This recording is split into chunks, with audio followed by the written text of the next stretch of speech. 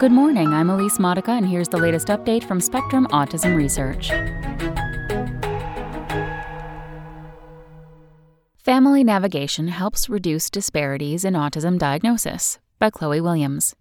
Training community members to help families navigate obstacles to care increases the likelihood that children from low-income and minority groups will be assessed for autism by specialists, according to a new study. The approach could help reduce disparities in autism diagnosis and treatment. Children from low-income communities tend to get diagnosed with autism later than those from wealthier communities, and Black and Hispanic children are less likely to have a diagnosis than white children.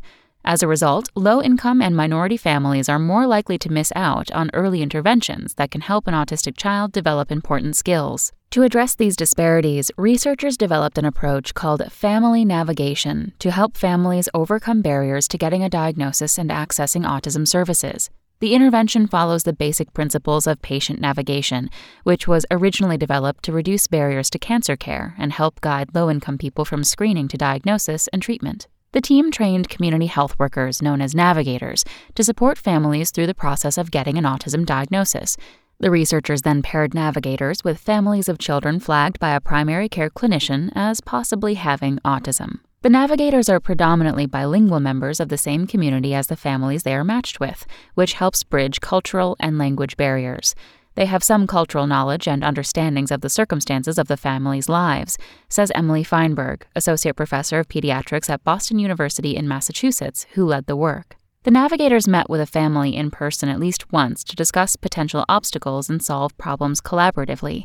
They were prepared to help a family think through how to get to an appointment for a diagnostic evaluation, tell the family what to expect at the clinic, or explain the purpose of diagnosis, for example. Following the initial meeting, a family could continue to interact with a navigator as needed.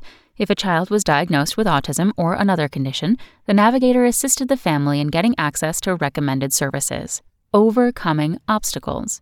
The researchers recruited 249 families of children aged 15 to 27 months from primary care practices in Boston, Massachusetts, Philadelphia, Pennsylvania, and New Haven, Connecticut. The group was ethnically and racially diverse, and about 82% of families had Medicaid, health coverage provided to low-income residents in the United States.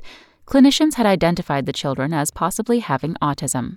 The team randomly selected 126 families and paired them with a navigator.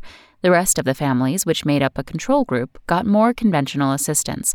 A care manager, who was a staff member at the clinic or a member of the research team, called the family to make an introduction by phone, reminded them of their diagnostic evaluation appointment, provided resources, and offered to answer questions. After the initial phone call, however, it was up to the family to contact the care manager if they had concerns. Within 1 year, 86% of families paired with navigators had completed a diagnostic assessment, compared with 76% of control families, the researchers reported in January in JAMA Pediatrics.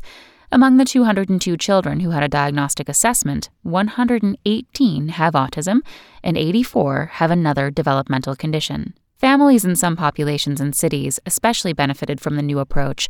Those in Boston and New Haven who met with a navigator, for example, were twice as likely to complete a diagnostic assessment as control families.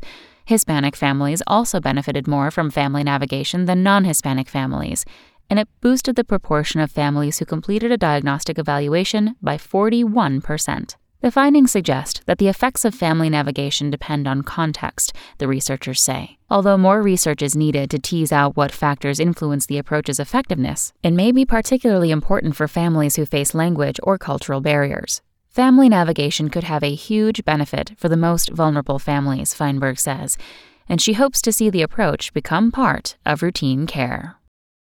That's all for today. Check back on Friday for more content from Spectrum Autism Research or go to spectrumnews.org.